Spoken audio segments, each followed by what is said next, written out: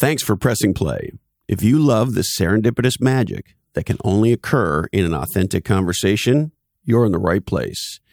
This is Christopher Lockhead, Follow Your Different, the real dialogue oddcast for business leaders and category designers with a different mind. Now, over the last 3 years or so, we've all been through one of the craziest, most challenging times in modern history. And we've all had to contend with all of the obvious things, as well as a pretty significant, challenging economic environment. On today's oddcast, we take stock of what just happened and what we can all learn from it. You see, we're going to go deep with the legendary author and journalist Liz Hoffman. She used to be a senior reporter at the Wall Street Journal, and now she's a business and finance editor at the new news startup called Semafor.com. That's Semafor.com. And she's got a riveting new book out that I really enjoyed. It's called Crash Landing, the inside story of how the world's biggest companies survived an economy on the brink. By the end of this episode with Liz, you'll learn how Brian Chesky did a legendary job leading Airbnb through the pandemic, the secret strategy that the airlines used to survive, why you're never as liquid as you think you are, and some key learnings for dealing with business and personal crisis. Liz's new book is great. She's got some legendary insights, and she shares them here. I can promise you this. Your career will thank you for listening to Liz on this episode. Now, the future belongs to the creative capitalist, people who can go beyond knowledge work to create new categories of knowledge, new, if you will, creative capital. To thrive today, legendary companies are using thought leadership, creative capital to design and dominate their categories. And that's why you need a mighty network. You see, on Mighty Networks, you can bring together your community, your memberships, your online courses, webinars, events, and content all in one place under your brand on a platform that you control. We believe around here that today, thought leadership and content and community are the critical front ends to designing and dominating a legendary category over time. And our friends Mighty Networks are the category queens in providing a platform to do exactly that. So if you want to dominate your category and mobilize your community to drive new growth, check out mightynetworks.com. That's mightynetworks.com.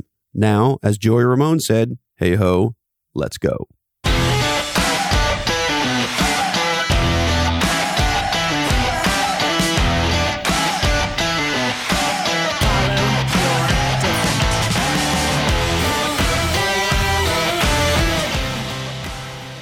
So what is it that makes you a whiskey gal? You know, I think I had a boyfriend in Chicago like a million years ago, in my very early 20s, who was from Nebraska and was a whiskey guy, and it just became kind of my drink of choice. But less and less as I get older. I just, you know.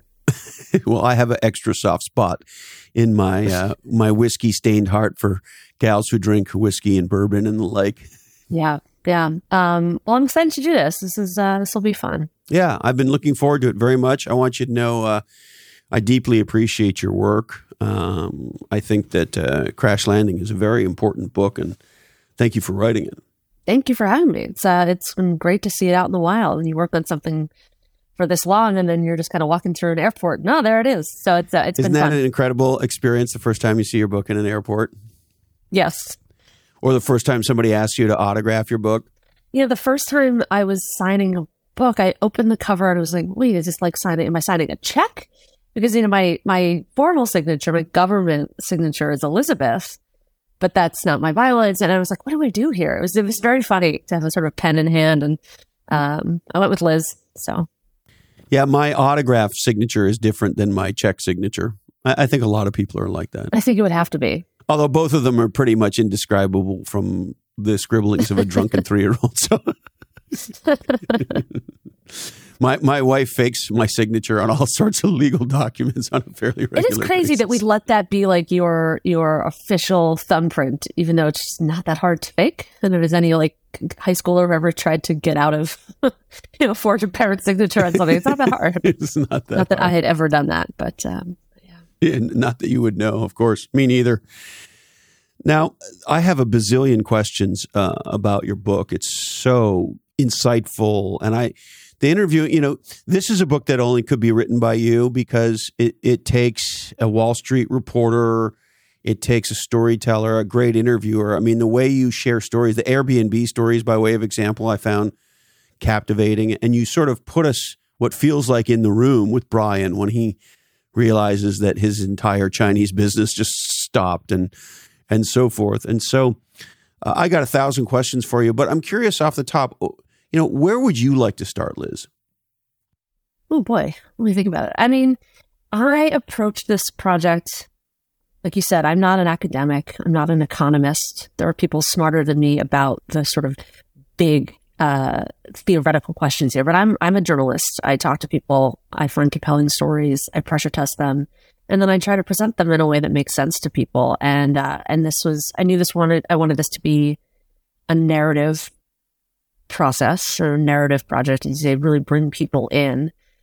And the longer I reported and sat with the pandemic itself, I really wanted to take people back to the early days because it became so fraught and toxic and this just like long Groundhog's Day funk, right? From which we still have kind of never emerged. But you have to remember those early days, they were scary and weird and strangely earnest in a way that I think got lost in the fog of what followed. And so I really wanted to start at the beginning. And what do you mean by strangely earnest? I feel about this a lot because, I live in New York City and it was, an early epicenter of the pandemic. And, I had been coming back. I'd taken a family vacation to Florida and was coming back, flying from Tampa on March 8th. And I remember my sister-in-law had stolen some wet naps from Chick-fil-A. As one does in the South. And I was wiping down the armrest and feeling sort of silly and kind of winking and sort of odd. And then, 3 days later, I left the Wall Street Journal's newsroom and wasn't back for 2 years, basically. So, we banged pots out of windows and there was a minute there where we fist bumped and it was sort of funny. There was a weird emotional stew of those early days of the pandemic that I think have come to either be completely memory hold or sort of viewed cynically as sort of overly saccharine and emotionally charged. But I think they were very real. And when I was trying to bring people into the minds of the characters in this book, I think it was just helpful to set the emotional pitch of it all. And of course, it wasn't that long ago. But it was so dramatic and so much has transpired, both, and of course, in all of our personal lives, but in the world since then. And, now we have a horrible war in Europe and a very weird economy and all sorts of other things that are now going on in I've been talking to some doctors recently and I said, are we allowed to say post-pandemic? And I'm not sure the doctors quite agree, but if we're not post-pandemic, we're close to post-pandemic, I think.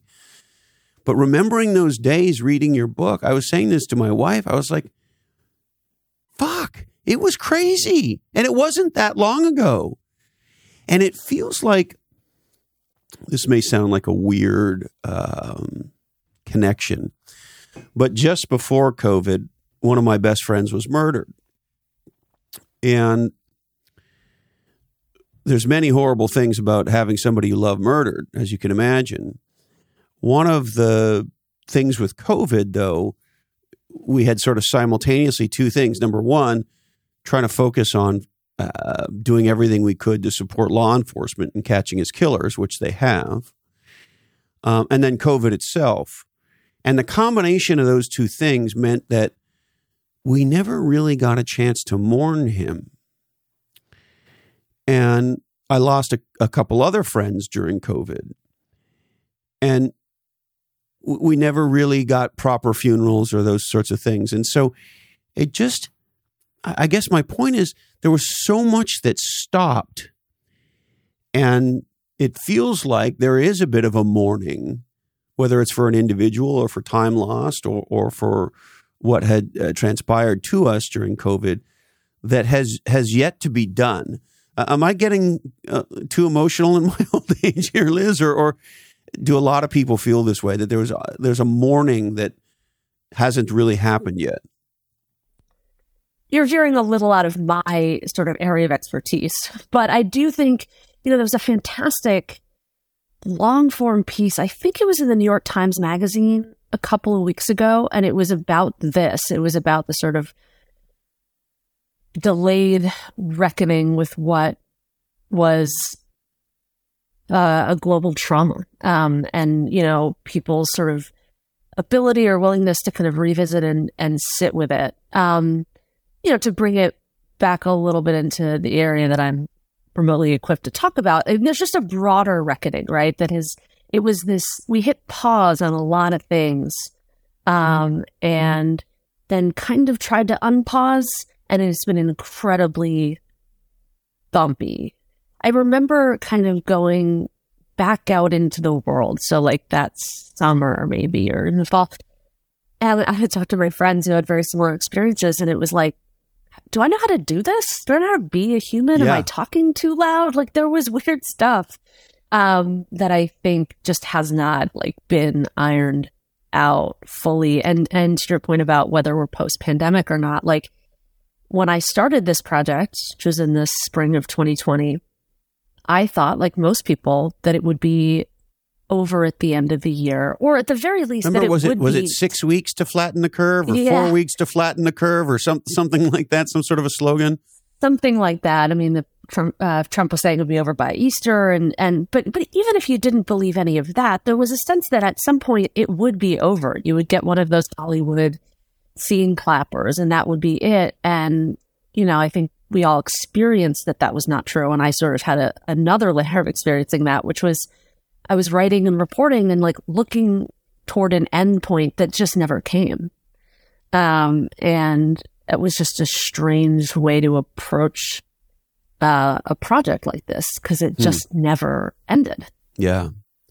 I remember, was it July of 21 when the vaccines were, it must have been July of 21 when the vaccines were rolling out en masse, and Biden said, Independence Day in the United States was going to be our independence from the virus. And then shortly thereafter, Omicron took off. And so it just seemed like we kept wanting the Hollywood ending. And so did our leadership, whether it was Trump or Biden. They seemed to have happy years.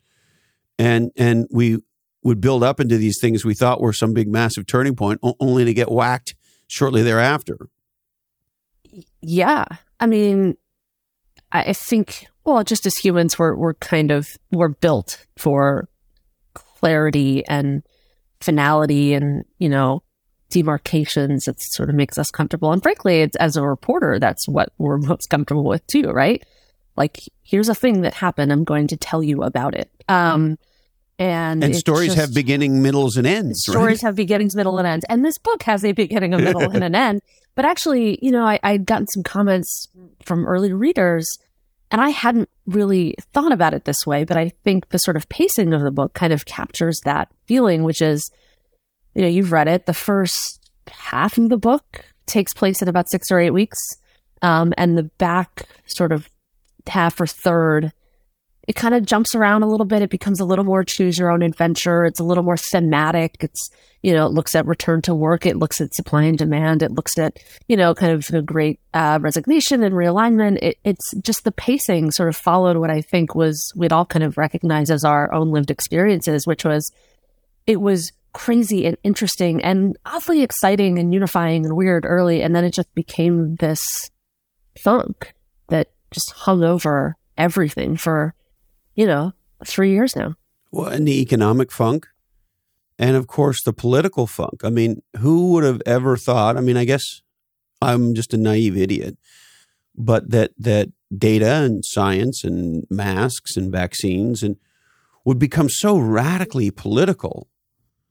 I don't know that I'd ever quite experienced in my time on the planet a healthcare issue becomes so radically politicized, and the conversation stopped being about what we knew, what we didn't know, how we could best tackle this together. And it got to be a lot of very weird, accusatory, political tin hat. It got real Alex Jones real fast. Yeah, I mean, from the health crisis, I think you probably have to go back to the early days of the AIDS crisis to see something that felt similar. But no, that's it. When I think about the way I approach my work and the world, through a fundamentally economic and financial lens, starting in the 90s, there was this sense that the future was increasingly liberal, both politically and economically. It was borderless. This is the era of the Eurozone and NAFTA. And this idea that by engaging with China economically, that, that political reforms would follow this sort of growing middle class. And that was already, frankly, especially with the benefit of hindsight, proving to be much less true than we thought before the pandemic. Think about Brexit, which is 2016, the election of Donald Trump here on an economic nationalist platform, 2016. But I think the pandemic can sort of firmly be its tombstone, that that assumption that we were on this steady march towards this global, liberal, borderless state and economy is just not true.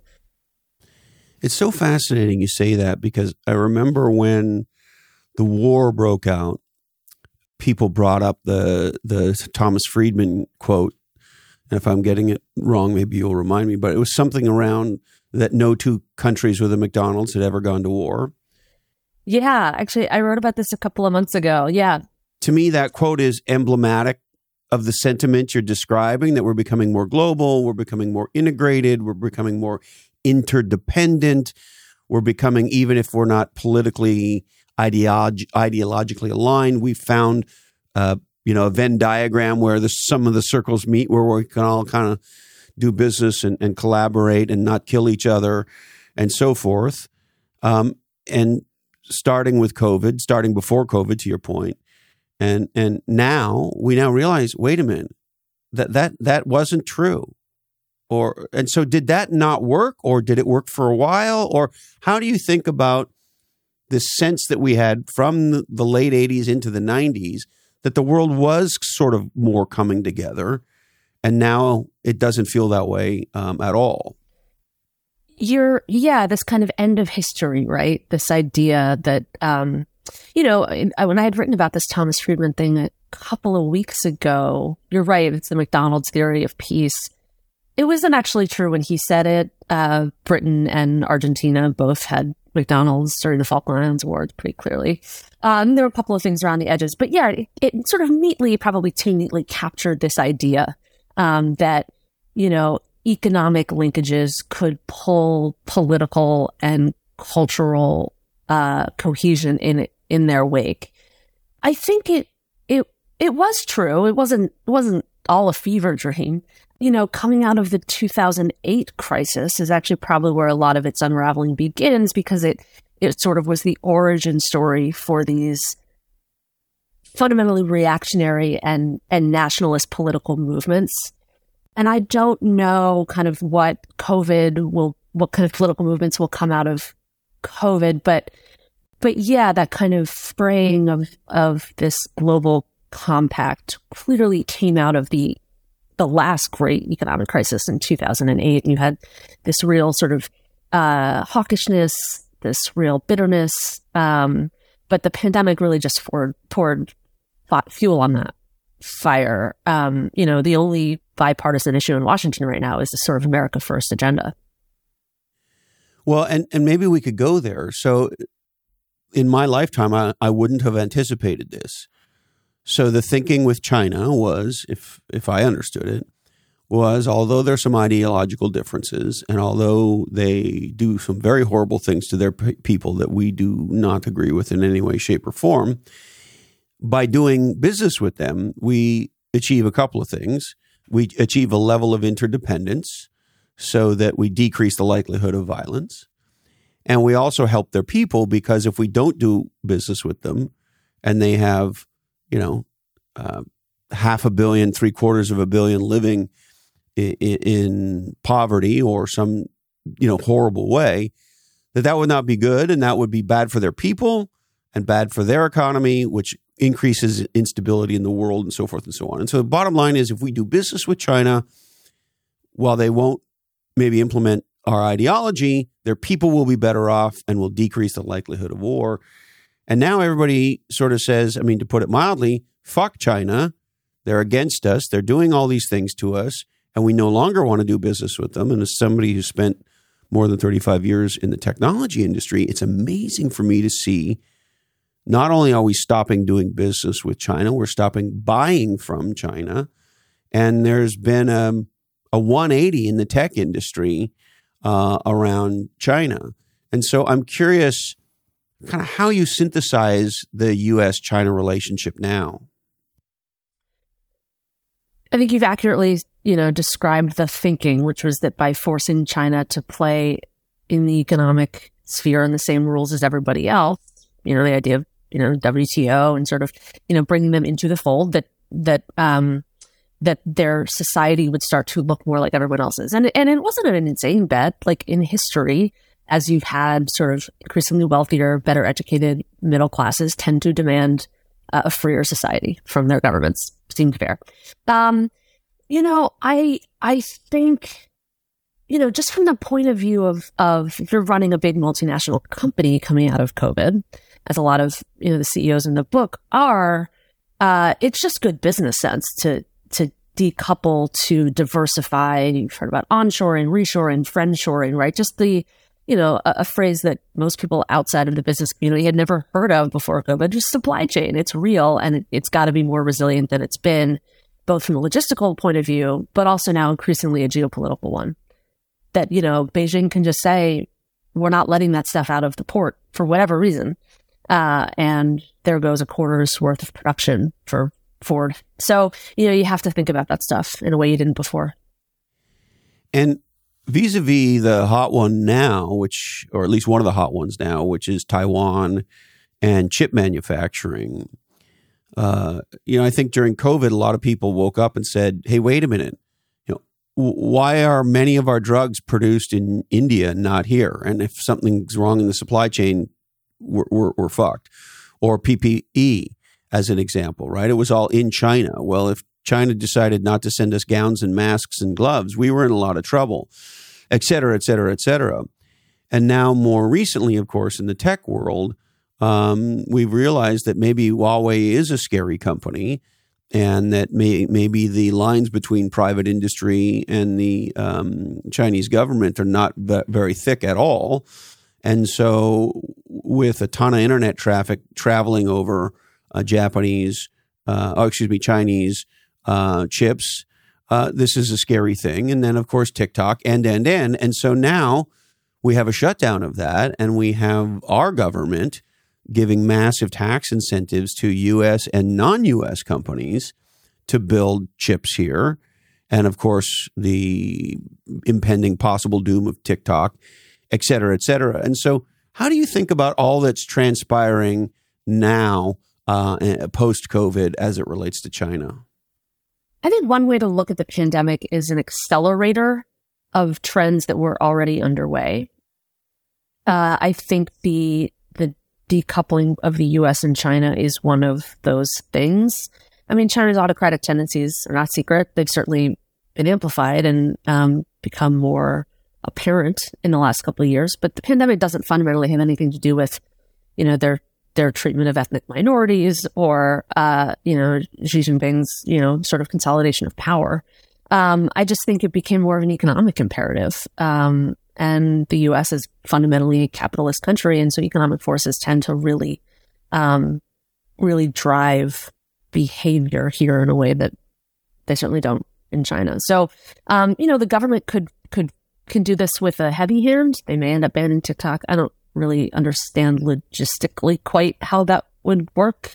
There's a technological challenge to make that work, but or you can just follow the economic incentives, which, as you say, a lot of the corporate world is waking up and realizing I don't really want to be there anyway. Yeah. Now, one of the things I found fascinating in your book is you give us a window into what extraordinary leaders do in times of absolute existential crisis. And having lived through a number of them before in my professional and personal life, and then, of course, coming through the pandemic and with the companies and relationships I have in the business world, spent a lot of time dealing with those exact same questions. And one of the things that fascinates me, I've been waiting so long to ask you this question, is what insight do you have about the people who rise up in these situations and the many who, and I've had this happen to me in my life, they almost appear to melt in front of your eyes. They just can't continue. The pressure, they can't take it. And so the reporting in this book is outstanding. And I'm curious, what insights might you have for business leaders on if I want to be a leader who rises up as opposed to one who melts? What insight might you have for me, Liz? One takeaway I had was make a lot of decisions and make them fast. CEOs can strategize and murderboard an idea to death, but, the pandemic didn't allow for that. And you had incredibly compressed timeframes. You had to make a lot of decisions quickly. And the answer is most of these guys, and they're mostly guys, got where they are by being pretty good at this. And if you bat 60-40 or 70-30 on decisions, you can iterate your company in a positive direction, fairly quickly. The other, I just sort of basic blocking and tackling, but you are never as liquid as you think, right? We learn this lesson every 10 years from one direction or another, but that just like get the money and get it fast. And, I tell the story in the book of the CEO of Hilton, Chris Nassetta, who became the first blue chip company to pull their lines of credit from the banks in early March. And they took some heat for it. There was some idea that they were sort of inciting a panic. And, Chris had called his CFO and said, I want every dollar that I'm contractually entitled to, and I don't care what the banks have to say about it. And they got $2 billion, and they, that was enough to get them through. But it was a news story at the time. There were headlines about it, and someone had sent one of the stories to Chris, and he responded and said, God, just wait a week. This isn't even going to be worth writing about. And he was right. So being, early on things like that, and just trying to see around corners and not chew over a decision forever. I think that, look, you should never run a multinational company on gut, but I think this showed that there was a lot of sort of process fat baked into a lot of corporate decision making that doesn't need to be there. So interesting that you say that, Liz, because of course, here in Silicon Valley, we just went through the SVB crisis, and it was that in less than 48 hours. In the very beginning, right? Because shit started to get weird Wednesday, Thursday. It was all over by Friday, plus or minus lunchtime. And then, of course, we had the weekend to try to scenario plan. And you had to scenario plan every scenario, including that you weren't going to get your SVB money for some meaningful period of time. And, that was another example of me personally witnessing extraordinary leadership and extraordinary incompetence in real time at the same time. It's quite something. Yeah, I've thought about that a lot in the last couple of weeks. I was sort of right in the middle of reporting on that story because I guess my view on it is a little bit at odds with what I just said and sort of the story I just told about Hilton. There's this sense, especially from perhaps the East Coast, looking out at Silicon Valley and thinking, man, that whole thing was just like a big self-own, right? You had these startups and these VC investors just whipping themselves into a frenzy and ended up destroying, one of their biggest allies and partners in the financial community. That said, I don't really begrudge anyone who says I should get in that line, right? I mean, that's the real fundamental psychological nature of a bank run. And in the end, that's what the government is there for. They are the lender of last resort. And we use that word a lot, but if you're at the last resort, you're in a pretty bad spot. So, I don't know. I mean, I think everyone sort of acted rationally there. And I was sort of tickled to see kind of the financial system act, kind of reverting to its its ways. I had a story over that weekend, I think, that a bunch of hedge funds and some investment banks were out offering to buy up the trapped deposits of these startups. And, it's like never changed Wall Street. Like they're just like the financial system sort of, it chugs along and it does what it does. And the government did what it did. And, ultimately, I think we are, much closer to the end of that story than the beginning of it. And I think this will be a pretty self-contained crisis.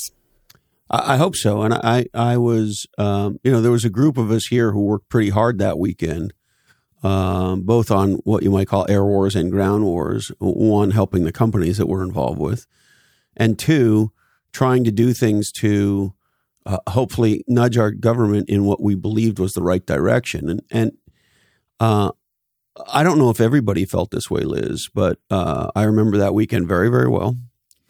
And I remember waiting that Sunday, knowing full well that if the government didn't backstop the depositors by the time the Asian markets open, all hell was going to break loose. And it was just so. I remember that Sunday afternoon very well. And my wife said, "Look, let's just go to one of our favorite restaurants, put everything away, and just have a nice meal, have a nice beer, glass of wine." And we went to do that. And we were sitting in that nice restaurant when my phone started blowing up. And of course, within the nick of time, the government made what I believe was the right decision. And the interesting thing that I think positive that has come out of that is a very robust discussion around the banking system and the FDIC, and this sort of dialogue that I think now is very important, which is most people in the United States of America did not understand that when you make a bank deposit, they don't have your money. You're actually making them a loan. That's actually what you're doing in exchange for services. And they take risk with that loan. And the average American didn't know that. And so this discussion about how much risk should a bank be allowed to take when you make a deposit, and how much protection should you have, and should this be clearer, and should there be different kinds of accounts, and should there be new categories of products in the finance? Does there need to be a product called "I put my money in here and it's 100% protected"? Well, I think a lot of us would say there needs to be that product now, et cetera, et cetera. And so I guess my point is, and I'd be curious to your reaction, I think a lot of the discussion post SVB has been very positive about potential changes we could make in the banking system. But what do you think? I agree with you that backstopping the depositors was the right thing to do. I think I was sort of bemused. Again, I think it was the right thing to do, and I understand why the tech community was loudly calling for it. That said, you go back in their Twitter feeds a little bit, and they're railing about how the government is the problem, and there's sort of techno-libertarianism, and we don't need them, and they're just in the way. And so I think there's a little bit of a rich irony there. I would agree with some of that, by the way. Yeah, I think the outcome was right, but I think there should be a little navel gazing in that community about how they feel about government support. There are no ideologues in foxholes, right? There's been a lot of debate coming out of this. That certainly the progressive wing says banking should be boring, right? They shouldn't be taking risk with your money, which I get. But the reason that banks exist is to take risks. This is sort of basic and boring, but banks do what's called risk transformation. They take your money, which is an overnight deposit. They have to give it back to you anytime you want. And through some alchemy of finance, they turn it into things like 30-year mortgages, right? And, long-term, swaps on Italian bonds. And some of that serves like a real substantive economic purpose. Some of it is just speculation, but that is the game. And so no bank in the world has enough money in its vaults to cover its obligations. But that's a feature, not a bug of the system. And actually, there was there's something called narrow banking, which I'm not an expert on, but there was this idea that a bank would start up and it would take your deposits and it would turn around and park them at the Federal Reserve, so that actually they are doing nothing. They are taking no risk with your money. They're just holding on to it for you, perhaps with some inflation protection, some little interest around it. But the Fed was not a fan of that.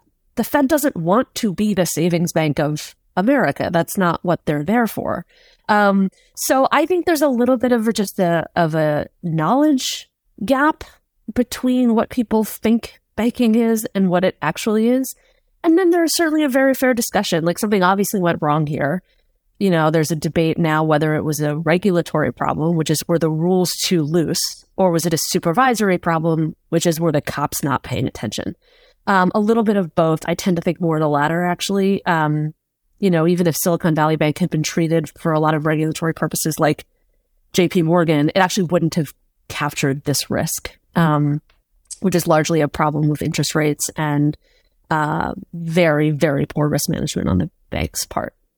But yeah, like no bank has enough money to give it all back. That's but not most how this people works. don't know it's that. Not how it's designed to work. Yes, and it's like it's maybe worth Go ahead. I would say it's maybe worth revisiting the FDIC cap, and clearly that's where we are now. But it sort of doesn't matter to me, because like these all just create incentives, and people then play to the test. And the argument against bailing out the depositors at Silicon Valley is that these were actually mostly not mom and pops. They were startups that were just like didn't know how money worked and didn't realize that they needed to diversify their commercial bank accounts. That said, the actual product is a retail savings product, and you can't expect retail depositors to be bank risk managers. That's not their job.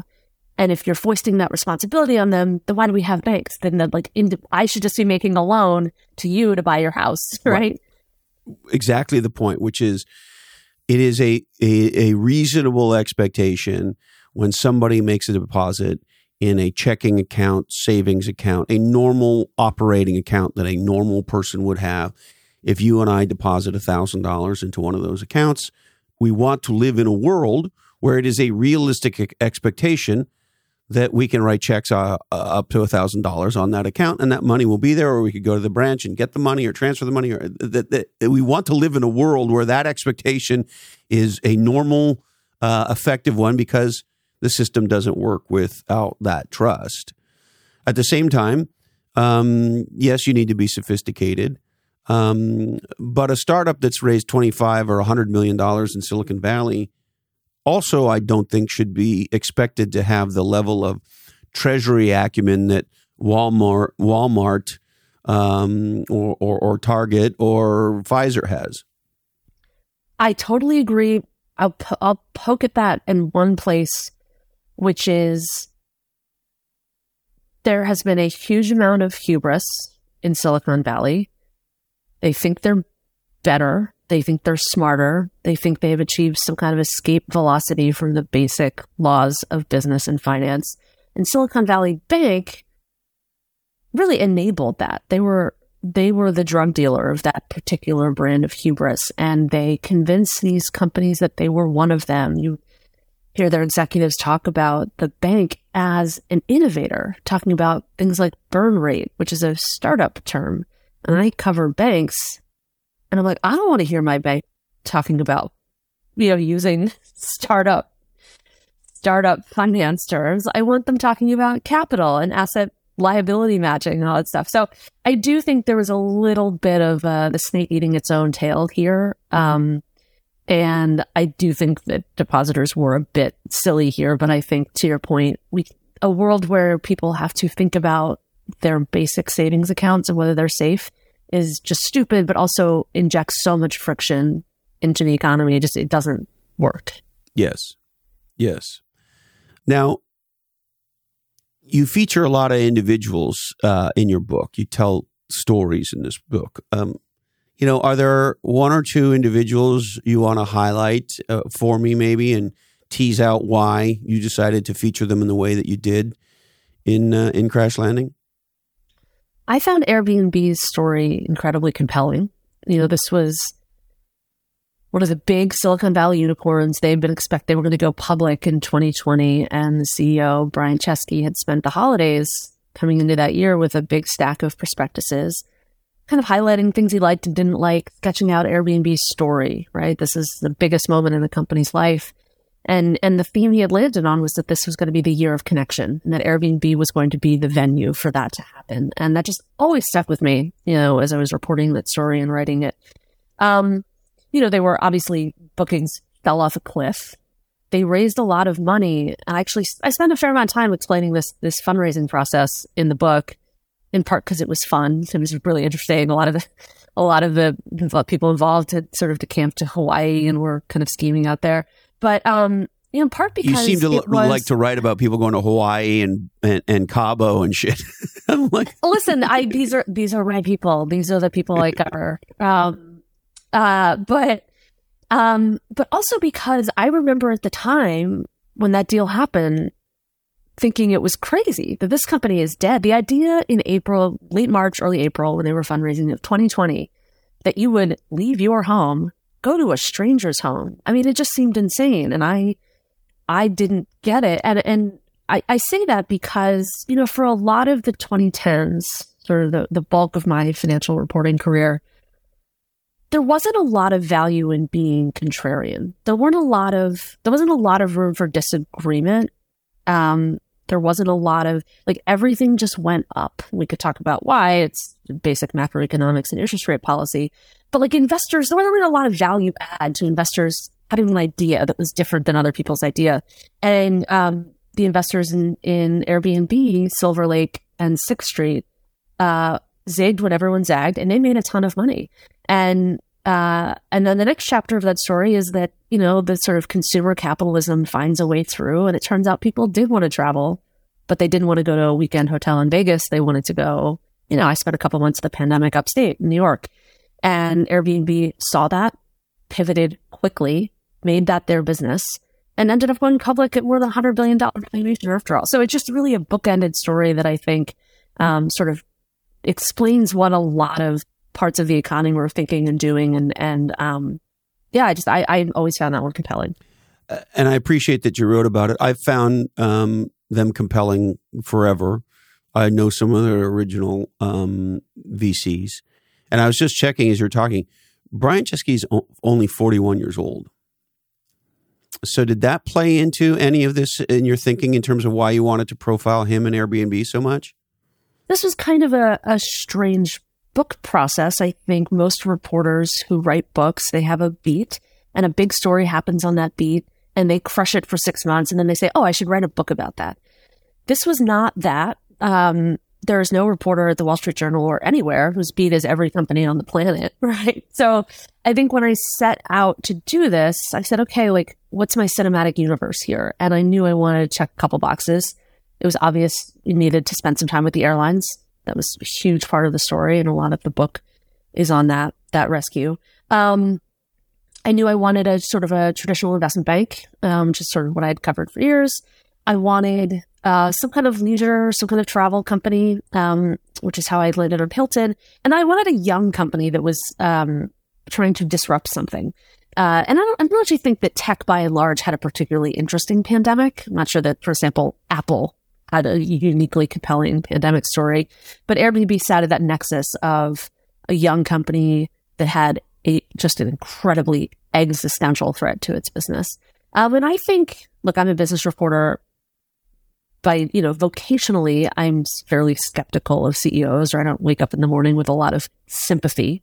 But I think he did a really good job. I actually think he is, he's a really interesting guy. I think he is a generational CEO, has run that business pretty well, and is a pretty interesting guy to keep an eye on as kind of the next generation of leadership. I couldn't agree more. And, when you just think about the net, or at least this is how I think about it, you'll tell me how you think about it. The travel industry stops. He's seeing his business in China shut down. He's seeing everything else start to shut down. And then he figures out where the zeitgeist is moving, and he moves the company to, okay, so we're not a travel company. There's a pandemic. You can work from anywhere. Go work from anywhere now. And so they sort of become the work from anywhere company. And of course, there's a huge movement out of cities into more rural areas with space. Living in New York as you do, I have many friends in New York, the pandemic was challenging because it was hard to actually be outside. Whereas if you lived somewhere more rural, you could be outside and it would be fine. And so it may seem very obvious looking back, but you bring us to that time. And it was not necessarily obvious that that was the safe place to skate to if you're Airbnb. Yeah, I think you're asking like a broader question on remote work, which, this was Airbnb, talking its book, right? A world that is more mobile, more flexible is good for them. And there's a story late in the book that, they had done this Airbnb challenge where they were kind of had a contest. So we're going to let people kind of live from an Airbnb for a year. But Brian Chesky himself moved out of San Francisco and spent, a week at a bunch of different Airbnb properties, including one that I suspect he just didn't read the description very carefully. And it was some like fairy princess cottage castle in Santa Monica that had roosters in the backyard and like mini pigs. It was just like one of those hilarious things. I tend to think that the remote work trend is a little overblown. It is easy when you have a job like me or you, but most of the country, A, came back, but B, never left, didn't have the flexibility to do that. And I'm a little sympathetic to CEOs who, for a lot of the pandemic, and I tell this story in the book too, the CEO of Goldman Sachs was out at like a weekday lunch in the Hamptons in the summer of 2020, late summer of 2020. And a young woman comes up to him and says, Mr. Solomon, I work for you. I'm an analyst at the bank, and points to this table of young people. These are all my colleagues. We took the day off. We came to the beach. And he's privately fuming because these CEOs were in these cities, walking around, seeing the bars packed on Saturday and Sunday and their offices empty on Monday. And I think that tug of war is really worth keeping an eye on. If we are in a recession, it's hard to tell, but certainly that pendulum is going to swing back in favor of management. And I think sort of you're seeing it in tech now, where even before the pandemic, management, was kind of wary of its workforces. You had these incredibly, choose whatever word you want, but like powerful, outspoken, progressive, coddled workforces who exerted a lot of power over management. And I think the pandemic, the market we're in now, has given them an opportunity to pull some of that back. So I don't know. I think that no white collar worker is going to be expected to be in the office for 5 days a week ever again, all the time. And if we're fighting over which 3 or 4 it is, it feels like a sort of silly use of everyone's time to me. And I'm a big fan of in-person journalism. Is an apprentice business. I learned how to do it by sitting next to people who did it and were good at it. And I think there's something that's lost in those kinds of businesses by being fully remote. But maybe I'm just a prank. I don't know. Well, so there's such an interesting one here. So there's an overlay on this discussion that I don't understand why it's not on the cover of the journal once a week, which is, we believe that we are, when I say we, I mean me and my Category Pirates partners and collaborators, that we're witnessing the biggest new category of human probably since we moved from hunter-gatherers to farmers. And that is, if you are 35 and above, you are what we call a native analog, which is you grew up in a world where, yes, there was technology, but the technology was an adjunct. It was an add-on. It was a sidecar to the way you lived, worked, and played. And it became an increasingly important one over time, but it's still a sidecar. I'm a native analog. I'm going to guess you are. I am just barely. You're just there, yeah. Yep. And you and I would rather sit down in person. Whereas with a native digital, I'll never forget this. I asked a native digital after a Zoom session, what did we just do? And she told me we had an in-person meeting. And I said, oh, that's interesting. And so native digitals are literally 180 degree different. Their primary life is digital first, and their secondary life is analog. And there's a powerful insight here, and it sounds so small. But what a native digital, well, let me put it this way. If you invite me to your home for a meal and I show up at your place, I'm presented with a native analog problem with a well-known native analog solution, which is I need to get into your house. I'm going to knock on your door or ring your doorbell, or if you're in New York, maybe you have a door person who I can introduce myself to and so forth. Well, a native digital is not going to respond to that native analog problem, which is how do I get into Liz's house and let her know I'm here, with an analog solution, even though it's a well-known, well-understood, highly effective analog solution. What they're going to do is send you a text that says here.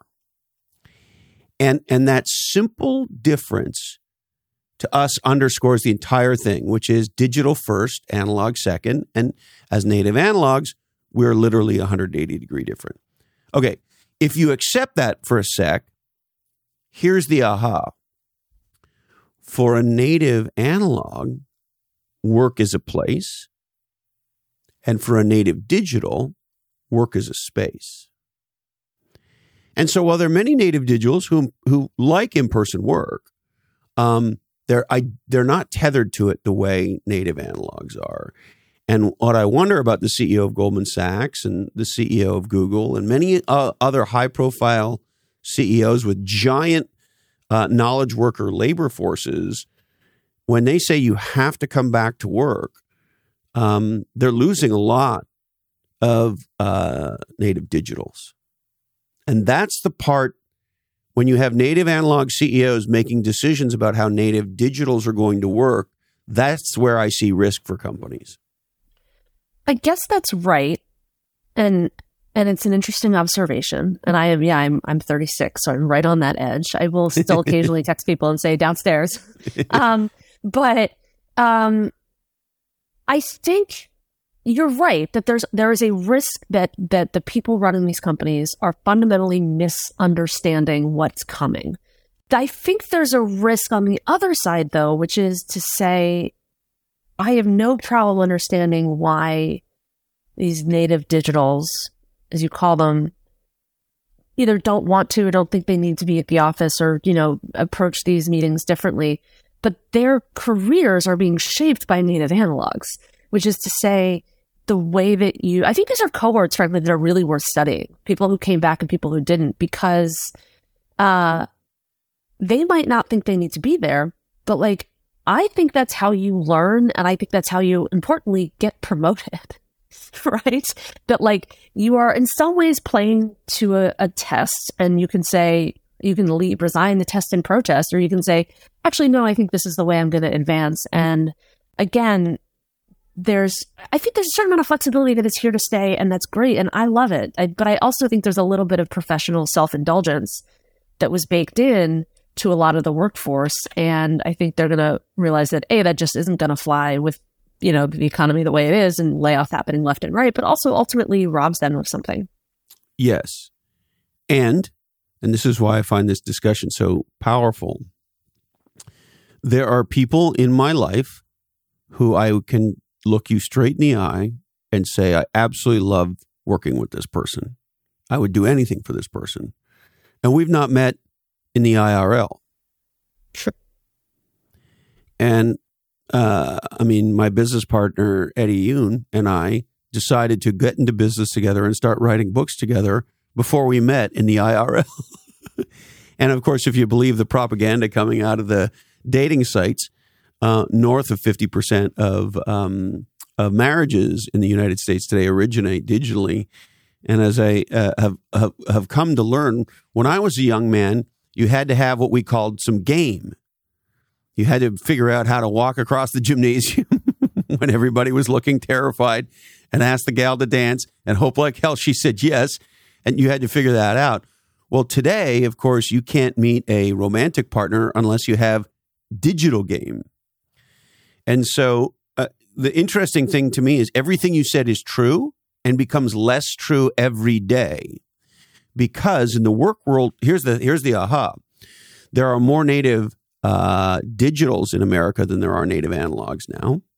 And according to a bunch of research that we've seen, if you have a white-collar knowledge job in the United States of America, you have a higher degree chance of working for a millennial than you do from working for a baby boomer or a Gen Xer. And so my point is, the world is moving more and more native digital over time as the native digitals naturally take over. Everything you're saying, I think demographically makes sense to me, and I agree with. And I'm a millennial, and I think we will sort of be we're that bridge generation, right? Which is there's some Rorschach test where if you play the modem sound, for someone, they either immediately get it or they have no idea what that is. And that's like a pretty good dividing line. I suspect I was born in 86. So I suspect maybe if you were born in like the early to mid 90s, it just doesn't mean anything to you. Anybody born after Van Halen 1984 came out, I don't even understand. But oh, I'm sorry to hear that. I just barely made the cutoff. I have a lot of legendary native digitals in my life. Yeah. But I think too that like, and again, not every business is like this, but mine is, so I can speak to it with some experience. Like, journalism is a weird job, and I remember when I joined the Wall Street Journal, I joined the M&A team, sort of the real tip of the spear there, and we sat next to the investigations team too. And so there was just people around me, and I would listen to them on the phone. You'd listen to them work a source. You would listen to them pressure test a fact, and that's how you learn to do the job. And I don't know how that gets. Yeah, you can do Zoom meetings and there's tech that's better and it can make everyone feel like they're there. But I mean the actual just day-to-day of being around people doing the job. They're not actively teaching you. That stuff I think translates okay. It's the other stuff that doesn't, yes, that I think this gets lost here. If I'm the mentor and you're the mentee, you don't get to see me doing the thing that you're apprenticing. You get you don't get taken to the meeting. You don't get to see you prepping for the meeting. We don't get to see the drafts of the deck, right? Like that stuff, I think is really ultimately probably more valuable than the one-on-one 1 hour a week that you get. Absolutely. A dear friend of mine used to say, a very successful executive, when anybody would come to him and ask him to mentor them, he would say, well, the best mentoring I can give you is being legendary at my job. First of all, that is a baller quote. But you have to see the individual being legendary to get the coaching, right? Yeah. To your point. It is a baller quote, isn't it? That's fantastic. I'm going to steal it. But no, I think we're at a point where you're right. There's some real risk baked into these companies. I'm not sure it's fundamentally a new risk. Like the gap is perhaps wider here, but there's always the trade-off that these companies are run by senior people who grew up in a world that was different and are trying to, steer their company towards where they think the puck is going to be. Some do it well, some don't. But yeah, I don't know. Sometimes I start to feel like kind of the old guy just shaking my fist at the kids on the lawn. But I do think there's I think this stuff gets overbaked, and I think there's a lot of value that's lost by, doing your entire job 18 inches away from your computer screen and not having that be your aperture to the world. So. Now, I gotta say, I think my favorite quote in the whole book is right at the very, very front. You've got a Doug Parker quote, CEO of American Airlines, and a Winston Churchill quote. And of course, the Doug Parker quote is a legendary quote from 2018 that says, quote, "I don't think we're ever going to lose money again." Just fantastic. He's been eating those words for years. What a moron. And one of the things that was so interesting to me, maybe this is a side note, part of the economic engineering, of course, the airlines had to do to guarantee their future was they had to leverage the value of their miles, their point systems.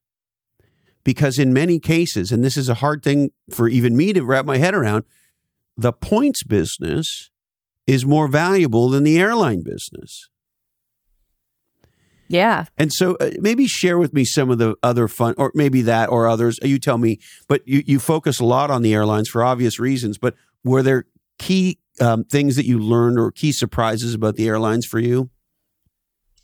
First of all, that remains one of my favorite facts in business. Nobody knows it, but like airlines don't make money flying large hunks of metal around. They make money from credit cards, which is great. And actually the sum of the parts analysis, since you're an investor, is just like worth doing on these things. Investors assign negative value to the parts of airlines that fly airplanes. And you saw these valuations get put on the frequent flyer programs. And by the way, as a side note, once you understand that, you then understand that the airlines were one of the first creators of cryptocurrencies, because that's what an airline mile is. Airline points are cryptocurrencies.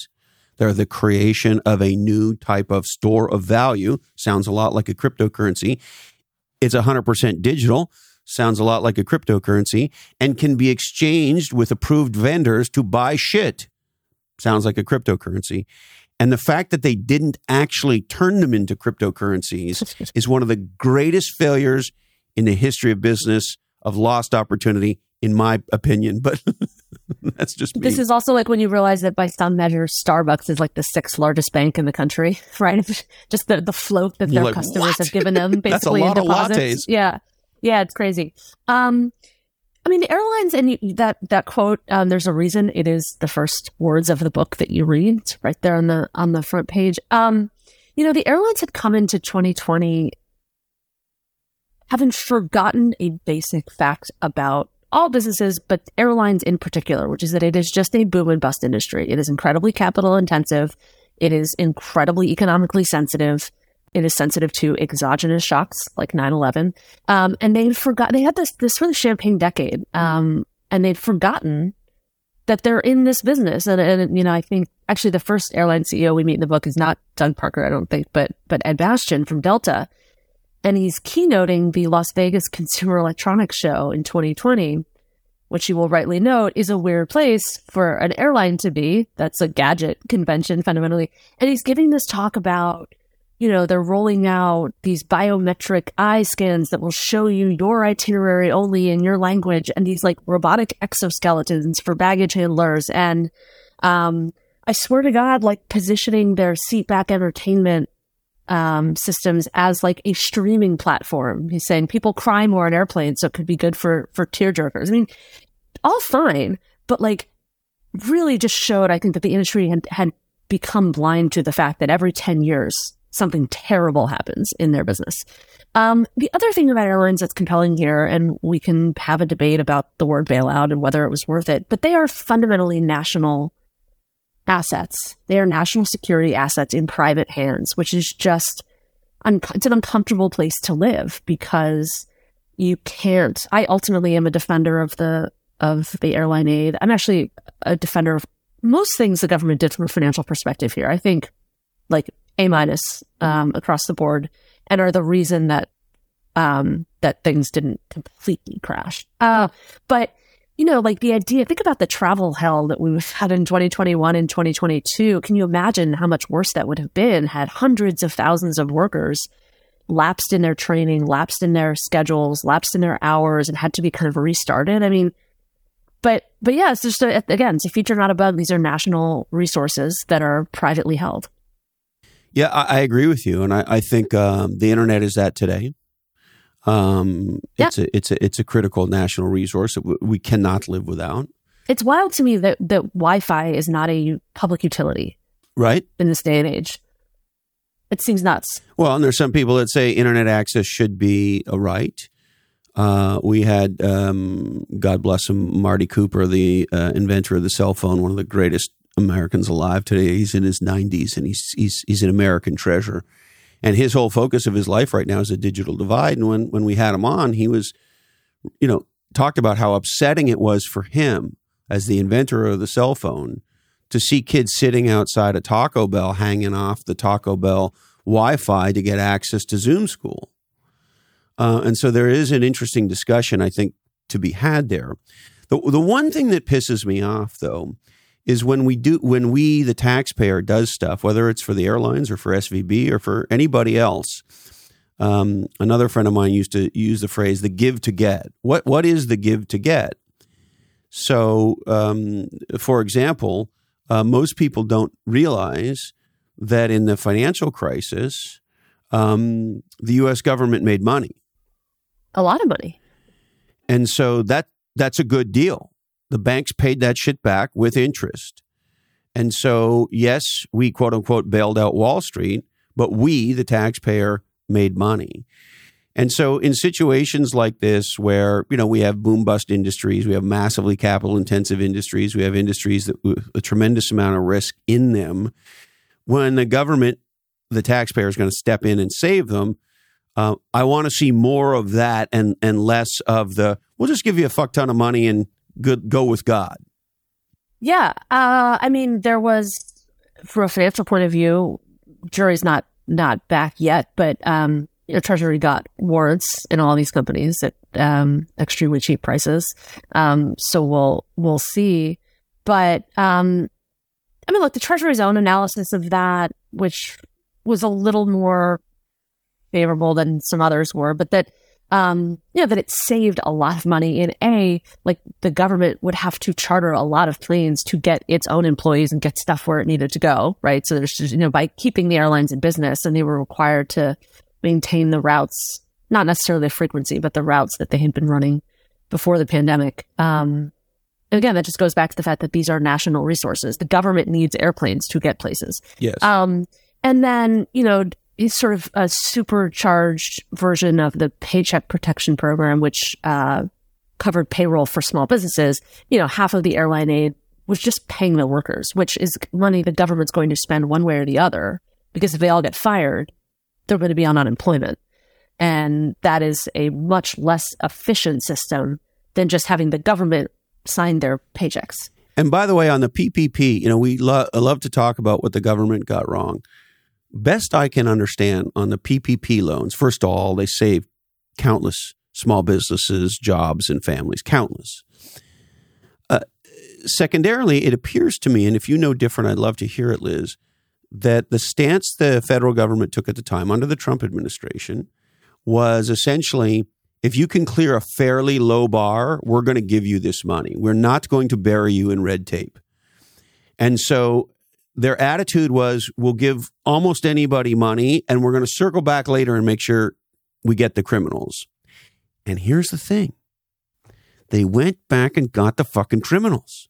Yes. 100%. And it doesn't get talked about very much. There was a guy that used to work at a company that I was at years ago. We fired him for being a piece of shit. He was putting dishwashers and shit on his company account. So we fired him. But we were nice to him. We didn't call the cops on him. We probably should have. Anyway, this was 20 years ago. This bastard, come to find out, sets up a bunch of fake companies and gets several millions of dollars of PPP. Well, guess what? He went to jail. The piece of shit went to jail. And so I started to do some homework, and it appears there was a very deliberate program by the government to then go back and make sure, and I'm sure there's people who got away with it, but many of them went to jail. Yeah, I'm ultimately a defender of the PPP. There's always a trade-off in getting money out the door quickly and getting it exactly where it needs to go. And in government, that's called means testing. And where you draw the means testing line, really determines how much uptake you're going to have in the program, right? Social Security is very, very crudely means tested, mostly by age, right? Medicare is not all means. Look, if you're over 65, you just get it. This was, I think, the right move. And to your point, they knew there would be fraud. They went back and got a lot of it. But this was a pretty well-designed government program. They ended up, I report in the book, they'd sort of done the math and ended up calculating the need with it to within, $10 or $20 billion. Most of it got used, mostly as intended. Yep. And also remember that, in a true economic crisis, there's places you really want to get money, but you're actually just trying to capitalize the system. So I'm not defending giving money to criminals who spent it on whatever, swimming pools, but GDP fell off a cliff, and the way to get GDP back up is to have people spending money on stuff. So right. I will defend that program. I don't really understand why it became a little bit of a punching bag. I thought it was pretty well done. I thought it was incredibly well done. Now, the flip side, of course, is our government gave But by the way, I would add, can I add one other thing there? You can add anything you want. Which is, it was I think a more of a political statement bombshell than was appreciated at the time, because the last crisis, the question was about too big to fail, and PPP made the counterpoint, which is that these things are too small to fail, which I actually found, I think I found just really interesting. And it's also, by the way, as a side note, as somebody who I'm a self-described radical independent politically, and I can't stand it when one side doesn't give the other side any credit for anything, and vice versa, right? So the Trump administration has taken a lot of criticism for a lot of things that I think were very warranted. However, on this one, for the most part, they got it very right. And to me, the posture of give money to small businesses now, ask questions later, with a fairly low bar on the test, and we go back. The go back part, the Biden administration is now getting credit for, started under Trump. Biden continues. Excellent. I'll vote for that.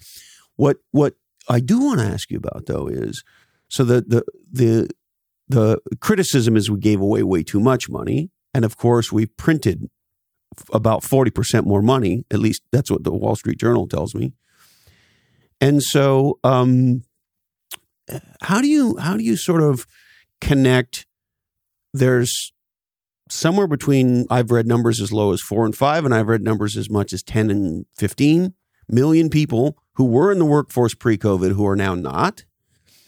And of course, and this is a hard concept for a lot of people to understand, and one that I didn't realize people didn't understand. When you print 40% more money, you devalue the money that we all have. And so some combination of giving away a lot of money and or printing a lot of money seems to have created an effect of people being out of the economy. Do you have any particular insight or opinion about that component of it, Liz? Clearly, the spigot was open too wide for too long. I think that last round of stimulus checks was unnecessary, ultimately. Most people, and this is true up and down the income or wealth ladder, came out of the pandemic wealthier than they went into it. So, if you were trying to forestall like a mass poverty event, great job, little overkill. And then on the monetary side, pretty clearly the Fed was a little too slow to start raising interest rates, not by a lot, but by a couple of months. And the result of that was that they had to hike rates faster and farther and more steeply, and that just injects volatility, and people are wrong-footed, which is, how we ended up, as we discussed earlier, with the banking crisis. But I think you're talking about missing workers, and you're right, they're missing. We don't quite know where they are. Some of that, I think, people will have to come back as those pandemic savings get spent down. Estimates I've seen were excess savings and somewhere in the neighborhood of $2.5 trillion. Last time I checked on this, which was a couple of months ago, about a third to a half of it had been spent down, which means that by the end of this year, people are going to be back to sort of their cushions they had before. And they may realize they had to go back to work. The other piece of it is, we were talking earlier sort of about the kind of national trauma that I think forced a lot of people to reassess what they want in life and what they care about. And in particular, let's imagine you're a 2-income household. The second income is $60,000, but you're paying $40,000 for childcare. And you're thinking, what am I doing? So I think, until we right-size some of the costs on that are a drag on earned income, you're going to see people continue to make that trade-off and say, I don't really need to be here at all. But I think some of it's a little overblown. Like, people have to work to make money. That hasn't fundamentally changed in the last 3 years. So when people need money, they'll go back to work. Not everybody can live in mom's basement, can they? No. And look, they're the counterpoint to the thing that I said about sort of every level of wealth increasing. And I think 2022 was the first year on record where the top 1%, their wealth fell and the bottom 50% increased. The counterpoint to that is that most financial assets are owned by the very wealthy. And, we're now in a bull cycle in the stock market, financial assets. And so that is a drag on the sort of equalizing impact that a lot of the stimulus had.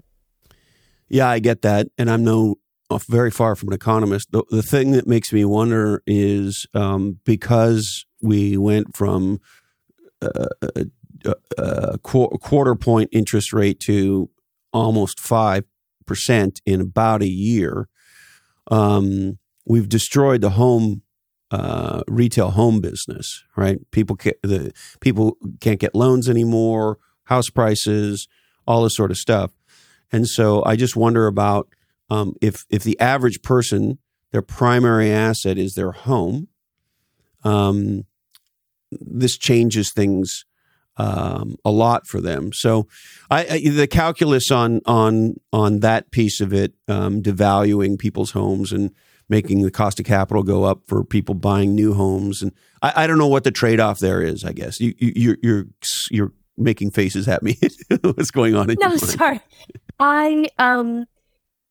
I think people forget that markets go up and down, right? So when you see, and by the way, home prices went up in February again after 6 months of falling. So I'm not sure the Fed is directionally as successful there as people think.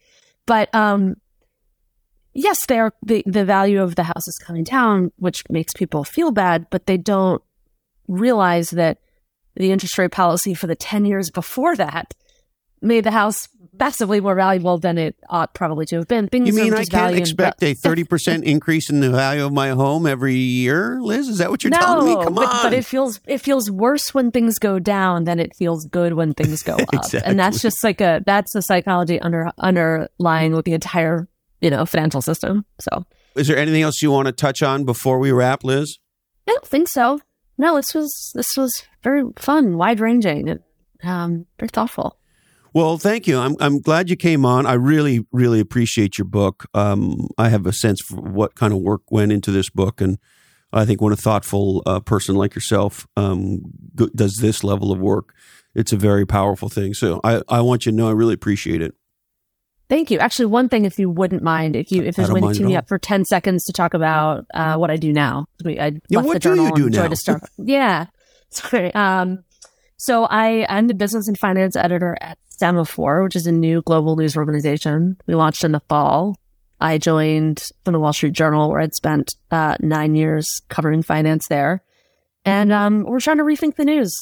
And so I would encourage you to sign up. You go to semaphore.com. You can see what we've been writing and sort of how we think about the news, which is... And how are you trying to reinvent the news? I'm curious about that because I'm a news junkie. Yeah, I think there's this... So the thing to know about media is that everyone hates it. It is just uniquely unpopular as an industry and a product. And what's funny is that other industries, if whatever you said, I don't like this, whatever product, this product sucks, they would do some market research. They'd say, what don't you like about it? Could we make, my boss talks about this. We don't like the razors. Could we make the handle a little longer? Like, is it right? Like just very basic product market fit. And instead in media, the answer is, you don't know what you're talking about. You're getting lied to. Just like eat your vegetables. And I think that's been a losing proposition for a long time. So, you'll see in our stories, we try to really break down the sort of atomic form of news, which is the 800-word article that has not changed in hundreds of years. And saying, what are the inputs here? Like, here's the news, here's the scoop, whatever it is at the top. These are the facts, and they have to be right. And here's genuinely what I think about it. I've been covering the industry a long time. I have some thoughts. They're not hot takes, but it's an informed, reported opinion. Let's elevate a competing voice. Here's where I might be wrong, right? And just try to kind of break down, we call it exposed architecture a little bit, but just give you the pieces and then let you decide what you want to do with them rather than sort of baking them into this sort of strange pie that comes out of the oven and everyone's like, what is this? I don't know what I'm getting. So it's a long-winded way of saying we're trying to be thoughtful and nimble and bring reporters like me closer to our readers and sources and subjects. And one thing that I've really liked about this conversation, I want my stories to feel like you're talking to a smart friend at a party about a thing that happened, rather than taking journalism as some kind of like received wisdom coming down from the mountaintops on tablets. Well, and candidly, I think this is a huge breakthrough area for reporters because do we want you to report the news? Absolutely. And a true journalist, they seem to be decreasing at rapid speed. But I think there's a space between journalist and commentator, which is what you're describing. And I don't necessarily, maybe I have to think about it, the words to describe it, which is journalist providing context based on their experience, not necessarily opinion. I like Trump. I don't like Trump. Citibank's good. Citibank's bad. It was a good quarter. It was a bad quarter. Whatever. No, this is what happened in the quarter. This is what the president did or said. And then based on my experience, here's some insight about that, but not, it is so fucking partisan. It's barely consumable. I mean, you really have to work to find something where, to your point on the architecture, around here we call it mental scaffolding. I want to understand the mental scaffolding, the context by which you use to come to this. Because I think that's a powerful conversation. And we may or may not disagree with the scaffolding, or we may agree or disagree, but I want to get into it by knowing what that scaffolding is. The expression, where are you coming from? Right? By disclosing where you're coming from, we can now have a much more thoughtful conversation. I completely agree. And I mean, look, I'm a news junkie. I'm a scoops hound at heart. And so sort of keeping that DNA of breaking news keeps you honest, right, from falling too far down that commentary slippery slope you mentioned. But also I think is the reason that people might care what you think about something, which is that you broke the story. Like, it's a cost of admission to being thoughtful and providing some context and analysis around it. So it's been a total blast so far. We've been at it about 5 months. Congratulations. You know startup years. I do. I know them very well. Years, so. Yeah. So no, I'd encourage you to go to stem4.com and check it out. Absolutely. Thank you, Liz. I deeply appreciate it. And you are welcome back anytime. Thank you. This was a really fun chat. Thank you. Well, there she is, the legendary Liz Hoffman. Her book is out. It's fantastic. I highly recommend it. It's called Crash Landing, the inside story of how the world's biggest companies survived an economy on the brink. And as you know, word of mouth was, and always will be the greatest form of marketing. And so if you enjoy these oddcasts, we would appreciate your WOM. And we appreciate your digital WOM. That is to say, when you share these oddcasts on social media. All right. We would like to thank you. Thank you so much for investing part of your life with us. It means the world to me and everybody around here. If you want to learn to be a category designer, go to categorypirates.com and sign up for your free Category Design Accelerator course. That's categorypirates.com. It's free, gratis, free. And please remember the legendary people at Doctors Without Borders who are saving lives in some of the toughest, most challenging places on planet Earth. DoctorsWithoutBorders.org. All right, I need to remind you that today's information is provided to you solely for informational purposes, and this oddcast is the sole property of the Lockheed Oddcast Network. It does contain content known to the state of California to cause radically non-obvious thinking and exponential results. All oddcasts do contain nuts. And all rights do remain perturbed. Please contact your doctor, lawyer, shaman, accountant, yoga instructor, mystic, and of course, category designer before doing anything about anything that you heard on any of today's podcast. Never forget, everything is the way that it is because somebody changed the way that it was. We're produced and edited by the greatest of all time, Jason DeFilippo. Check out his podcast, Grumpy Old Geeks. It's one of my top. If you're a little grumpy and you're a little old, and even if you're young and a little grumpy, you'll love Grumpy Old Geeks. Sarah Knox and Jamie J do our technical execution around here, and they build Lockheed.com. Show notes by GM Simon, the Bobus brothers, EX and RJ do our web development, and Cedric Barros does our graphic and web design. Our law firm is Weed & Jack, and our accounts are 3 balance sheets to the win. We record in Dolby ADHD technology on Squadcast.fm, the platform for remote oddcasting, Squadcast.fm. Katie Lang was right. Listen to the Tragically Hip. Thank you, Candy Dandy. Love you, Mom and Dad. And hey, Colin, this oddcast really ties the room together, doesn't it? Today, our deepest apologies go out to Sam Bankman-Fried. Sorry, Sammy. We just ran out of time for you. That's it, my friends. Please stay safe, stay legendary, and until we're together again, follow your different.